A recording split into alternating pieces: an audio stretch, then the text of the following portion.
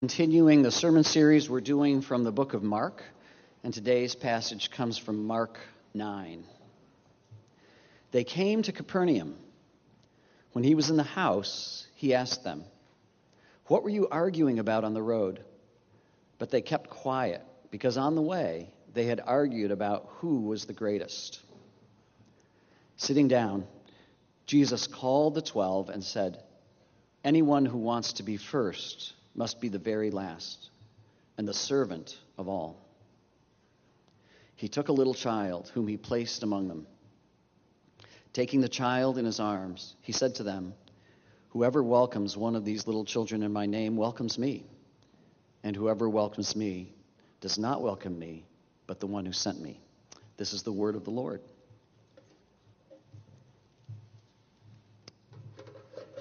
Oh, goodness.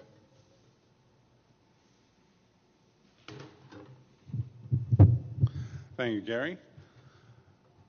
We've been looking at the Gospel of Mark, one of the four Gospels, Matthew, Mark, Luke, and John, that begin the New Testament. And it's the record of Jesus, what he said, what he did, what was the focus of his attention and his interaction with other people.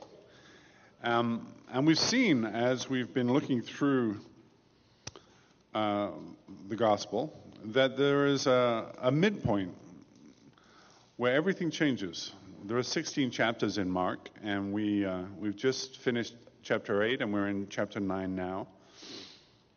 And the first part of the Gospel is all about Jesus interacting with really the people and the leaders of Israel. He travels around Galilee, he heals people, he teaches. Huge crowds come out to meet him in the wilderness. He performs miracles. He's really announcing to Israel his presence in that country. Until you get to chapter 8, where Peter, who is the one whose record and reminiscences are the basis of the Gospel of Mark, where Peter confesses Jesus as the Messiah. That is the Christ. Messiah in Hebrew, Christ in Greek mean the same thing, the anointed one of God, the one sent by God to redeem his people. And once that has happened, the whole tenor of the gospel changes. Instead of primarily public events, Jesus focuses very specifically on the disciples. And instead of wandering around the north of Israel, he begins his journey south towards Jerusalem and the cross. In fact, when we see here, verse 33, they came to Capernaum. They're coming from the north of Israel down, back through Galilee. This is actually where many of the disciples came from. And they're on the way to Jerusalem. Jesus has just told them that he's going to go to the cross. He's going to die. He's going to suffer. He's going to be resurrected. So this is a switch. It's now all about preparing the disciples for what's going to happen in Jerusalem. So let's read it. They came to Capernaum. When he was in the house, he asked them, "What were you arguing about on the road?" So if you recall, in the north, there was the moment where Jesus goes up the mountain and is transfigured, gives the disciples a glimpse of his future glorified reality, what it's going to look like after the resurrection. Comes down the mountain and then starts to journey south. Capernaum is where he gathered the disciples. This house might actually even be Peter's house. They gathered in one of the houses of the disciples before. And so this is the disciples back on home territory, home turf. They would have been familiar back in the familiar habitat that they were used to. What were you arguing about on the road? Jesus has just announced to them that he's going to die, that he's going to suffer. And so perhaps on the road, he was quiet or withdrawn, thinking about what was happening, and they were talking, apparently arguing among themselves. What were they arguing about?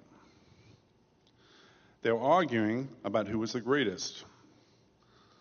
Who was the the prime disciple, the head disciple. Possibly they're responding, this would have been very selfish, they're responding to the idea that Jesus is going to die and leave them. Who's going to take over? Maybe they're just reacting to the fact that Jesus only took Peter, James, and John up the mountain, and they're trying to figure out what does that mean. But anyway, they know that it's crazy. They know that to argue about who's the greatest in the presence of Jesus is absurd. After all, they're only there because of him. These were uneducated, primarily fishermen, working men, who would have been about, their lives would have just been about existing. It was Jesus who called them. It is Jesus who is leading them. Jesus taking the initiative. Jesus lending them his authority when they do anything. Jesus lending them his power. Jesus teaching them. They don't have anything themselves. Everything they do is based on him. And so it's sort of absurd to be arguing about who's the greatest. Sitting down, Jesus called the 12 and said, "Anyone who wants to be first must be the very last and the servant of all." Sitting down, this is unusual. Usually Jesus teaches them while he's walking or while they're out on the lake. Jesus teaches them around the campfire at night. But here, he sits down to teach them. They're at somebody's house, and sitting down is a sign of authority. It's the king who sits down in the presence of everybody else when they stand.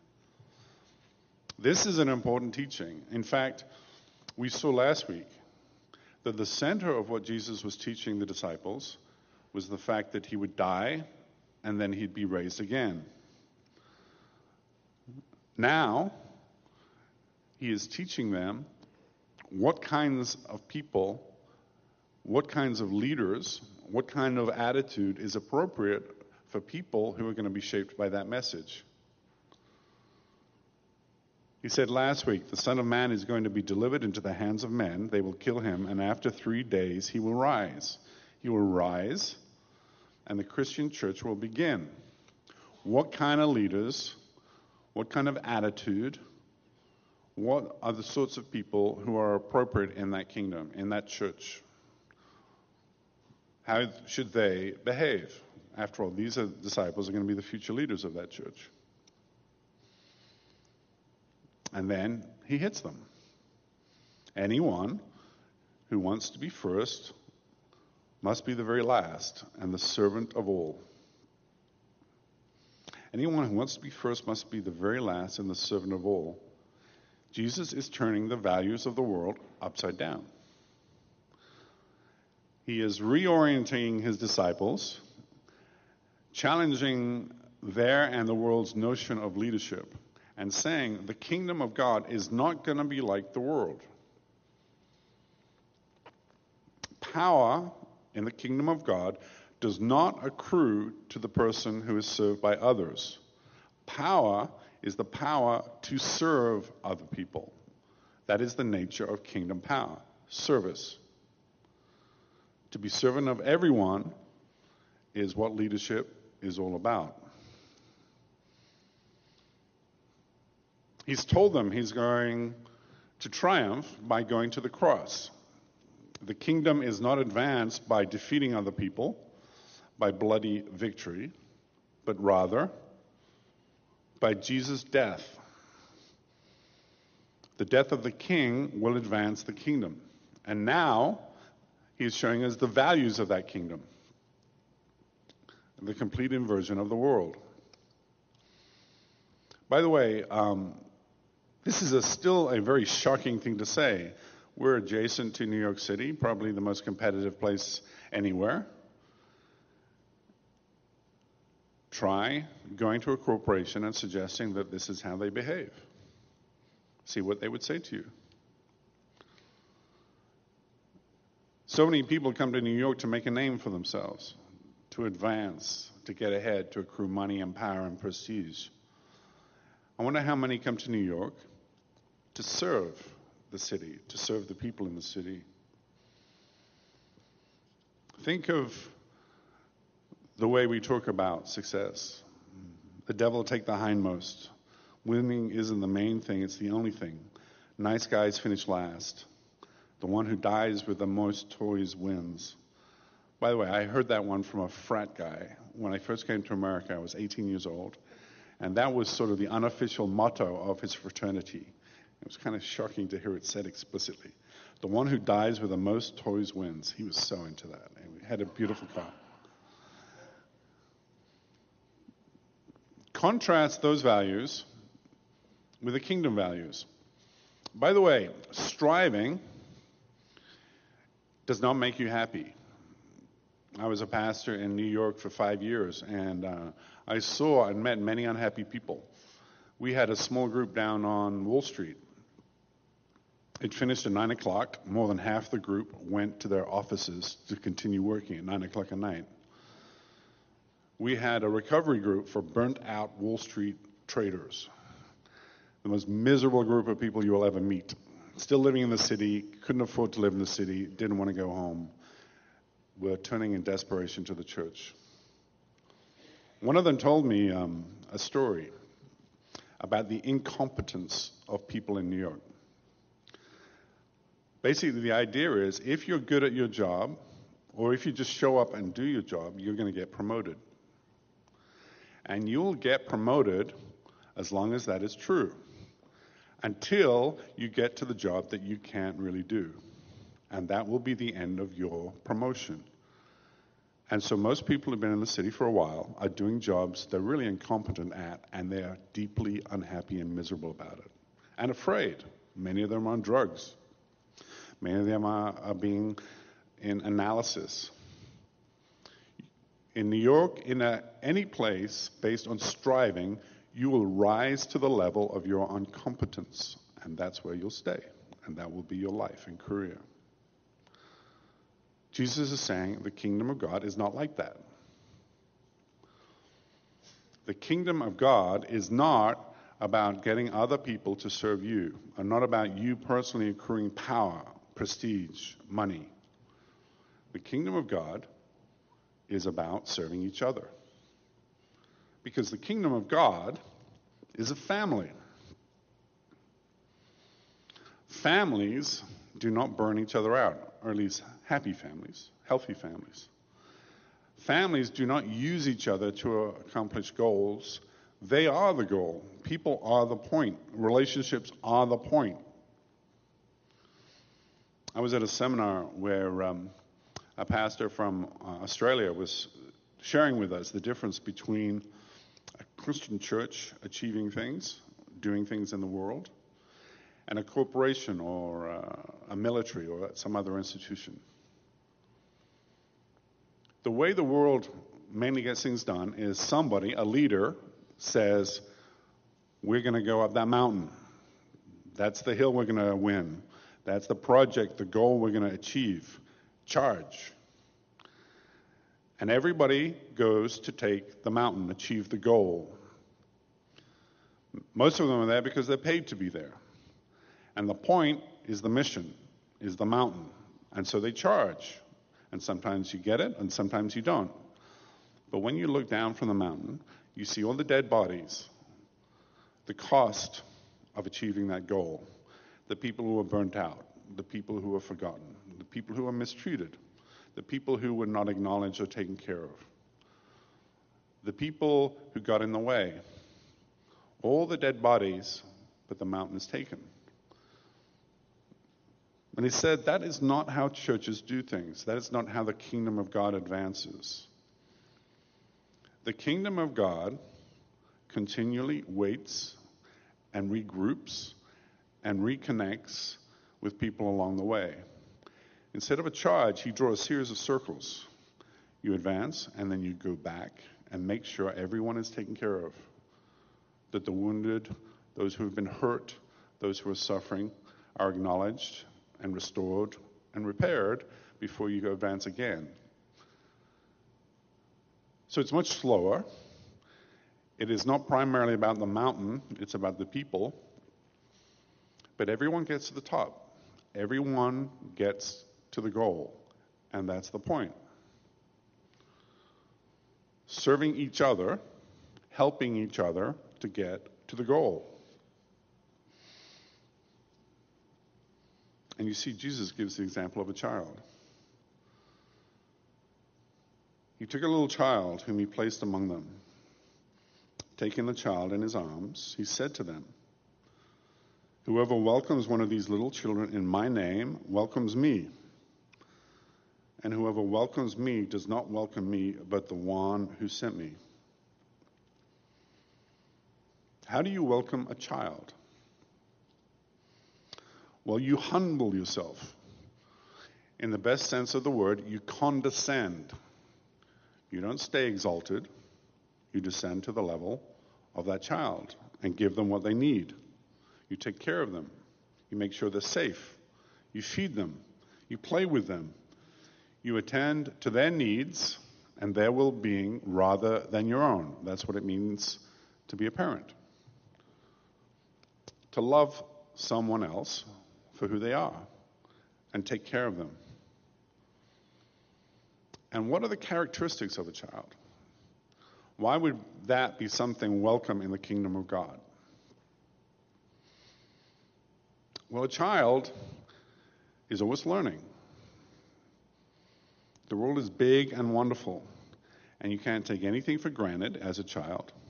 You have to be open to learning new things.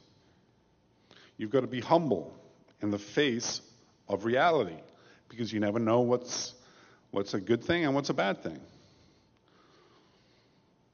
You live fully in the moment. You don't worry about the future.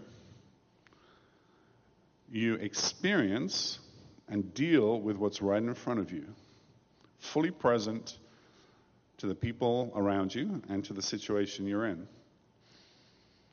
You know, I was listening to a motivational talk by a Navy SEAL, and he said the number one problem that he'd seen in the military, in the SEAL community, and he said it's true in business and it's true in most things of life, is that instead of just dealing with the problem right in front of you, you know, how many push-ups you've got to do, or the swim you've got to do, or the project you've got to do, instead of dealing with that thing right in front of you right now, the thing that you can actually control, people worry about the future. And they get overwhelmed by the vastness of what's still to be done and what they don't know. If they would just stay in the moment, deal with this task right now, the person right now, the encounter right now, and then deal with the next problem when it's due, they wouldn't be filled with fear. They wouldn't give up. They could advance. Children do that all the time. Children are centered on their parents. That's the place of safety. That's the most important relationship. When they're afraid, when things get messy or overwhelming, you turn back to your mom and your dad. There's a wonderful social experiment you can see on YouTube where they put parents with their children in this room with a checkerboard floor. And they measure the attachment of the child to the parent by how does the child explore that room.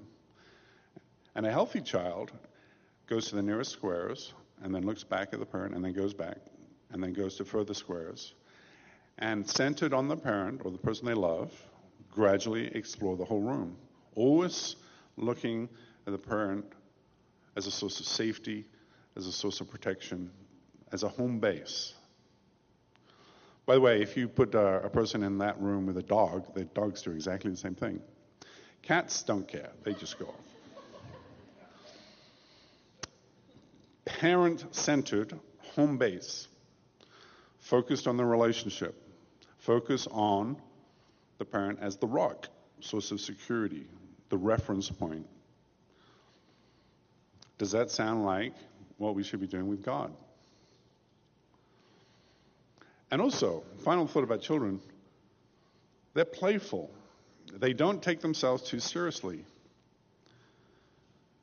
You're never going to learn something new or advance or deal with a new situation if you are too full of yourself. We become competent about the things that we know. Things that we don't know require us to be stupid. We have to go out and deal with them, and we're going to make mistakes.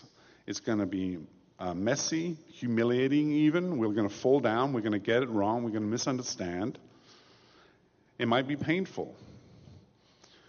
We have to take children take a playful attitude towards the world, and that's what allows them to grow and learn and advance.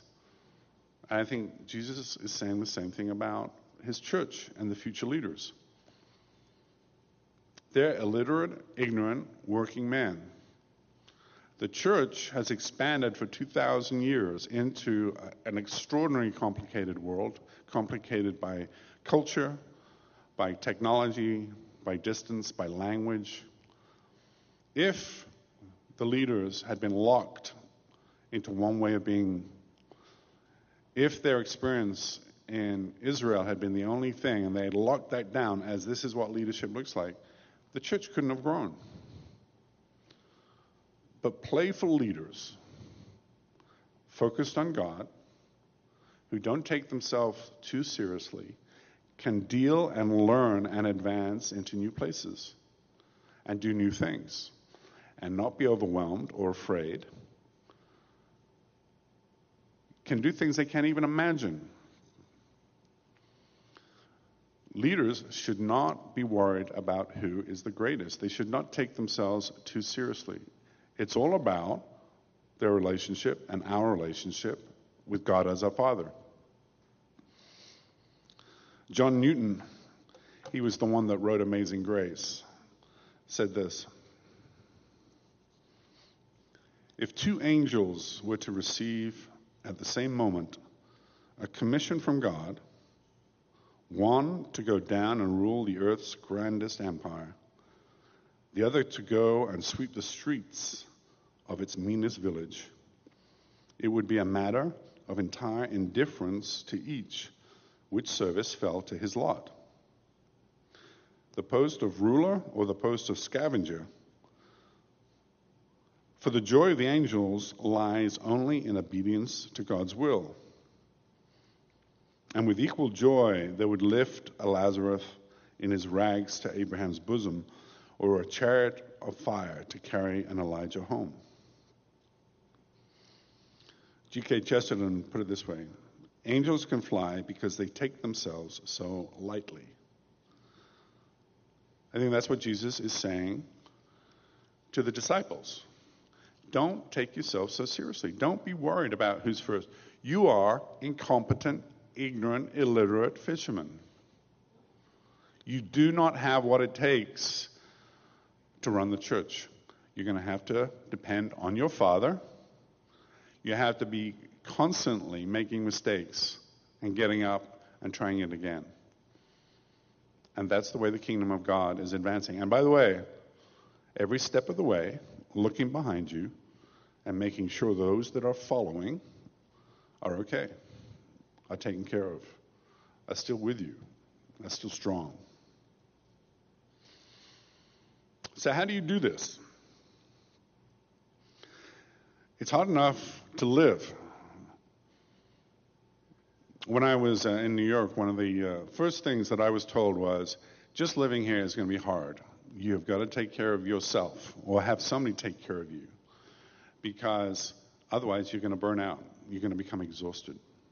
Life is hard. Bad things will happen. What resource does God give us to serve others like this? To be the servant of all? Well, to understand what we have been given, you have to remember what the fundamental human problem is. The fundamental problem at the core of everything is a great lie. A great lie that the Bible records right in the beginning, in Genesis. At the very beginning of the Bible, God places Adam and Eve in the Garden of Eden.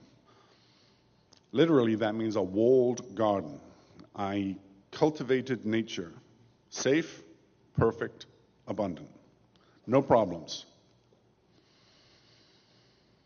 But he gives them an opportunity to show their obedience and faith and love of him by telling them there's only one kind of fruit that you should eat in this garden. Everything else is yours. In fact, everything is yours. Just stay away from this one tree, this one fruit. And everything is perfect until through the serpent, the great lie enters the garden. Eat the fruit. It probably tastes great. Otherwise, why would God keep it to himself? God is holding out on you. If you're going to listen and follow him, if you're going to be obedient to him, you're going to miss out. The best things in life. God doesn't want you to enjoy the best things of life. You've got to start looking out for yourself. You've got to look out for number one. You are on your own in the world. You're an orphan. Poor you. All from that single fruit. If you follow God, if you obey him, you're going to miss out on the world because he doesn't really love you. He doesn't seek your best. He isn't going to give you everything you want. And everything falls from that. People start striving for themselves, to make a name for themselves, to advance their kingdom, their agenda, their wealth, their power, their authority, because they believe that God's not going to take care of them. How do you fight that lie? And really, the Christian church and Christians are the counterculture to that lie. People who do have faith that God loves them. People who do not consider themselves orphans in the world. How are we reminded of that? How are we strengthened against the lie? Well, there are two sacraments in the Christian church. Baptism and the Lord's Supper. And their purpose is to refute the lie, to deny the lie, to demonstrate that it's not true. We saw at the beginning of Mark's Gospel. Jesus came from Nazareth in Galilee and was baptized by John in the Jordan. Just as Jesus was coming up out of the water, he saw heaven being torn open and the Spirit descending on him like a dove, and a voice from heaven, "You are my Son, whom I love. With you I am well pleased." That's what baptism is. It is God's blessing. It is being washed clean by the blood of Christ and being made part of the family. Participating in the family table. Now able to talk to the Father as our Father. That is, your Father, my Father, Jesus' Father, our Father. Baptism means that we are part of the family, that God has reached down and said, "You are mine. You are now in the family. There is a place for you at the table. There is a place for you in my home. You can bear my name. You can call out to me anytime that you want, and I am delighted in you. I love you. You are my child." And every time you think of your baptism, you are being reminded of that truth, no matter what the world says. And that's why it's a means of grace. Every time we feel disgusted with ourselves, every time that we feel rejected by others, afraid, worthless, remember your baptism and God saying, "You are mine." But then there's another means of grace. Baptism is the beginning. It is the way that we enter the family. We become Christians. But then we have the Lord's table. What does that mean? Well, in the Gospel of Luke, Jesus says this: "The greatest among you should be like the youngest, and the one who rules like the one who serves.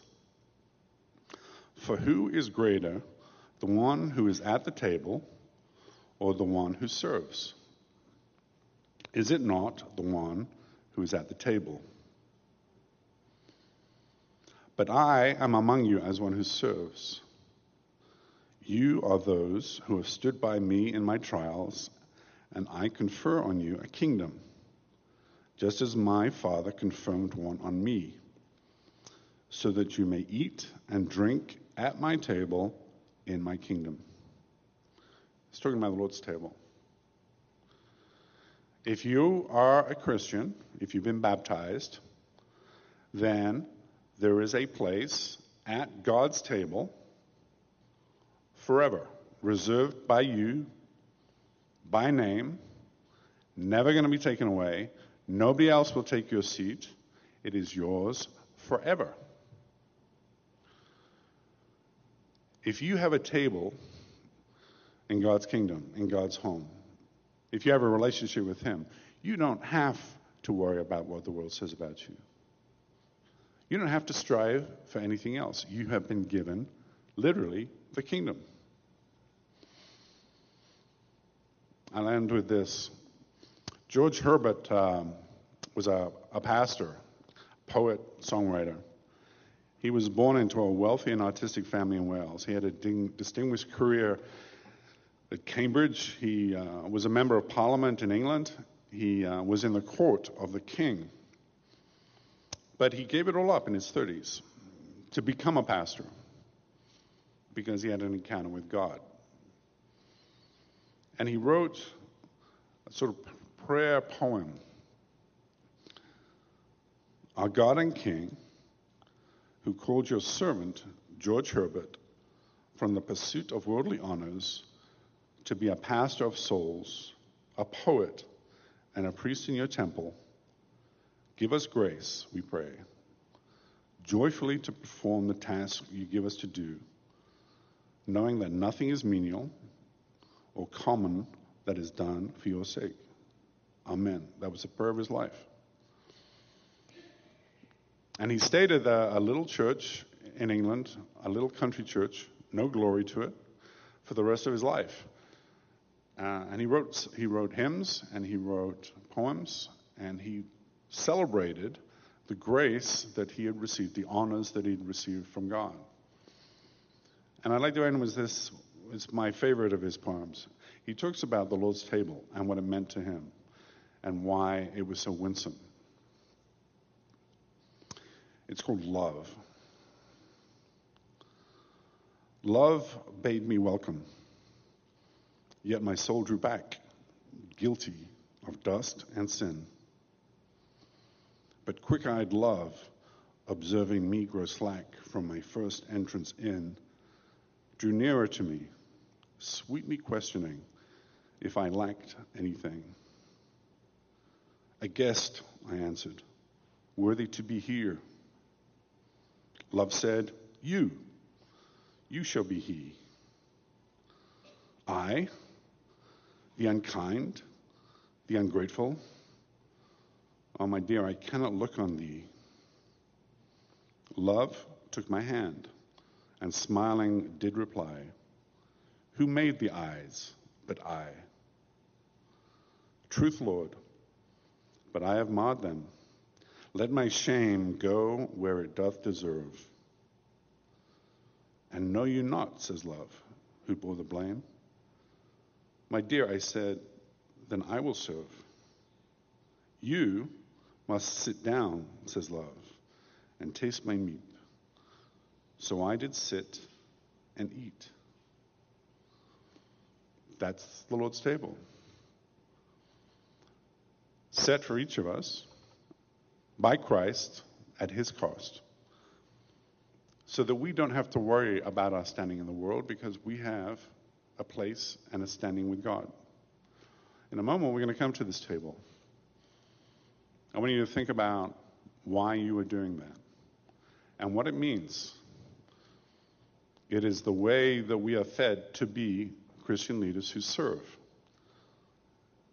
It is the way that the family of God grows, a family taking care of each other, focused and centered on God, filled with his Spirit, paid for by his death on the cross.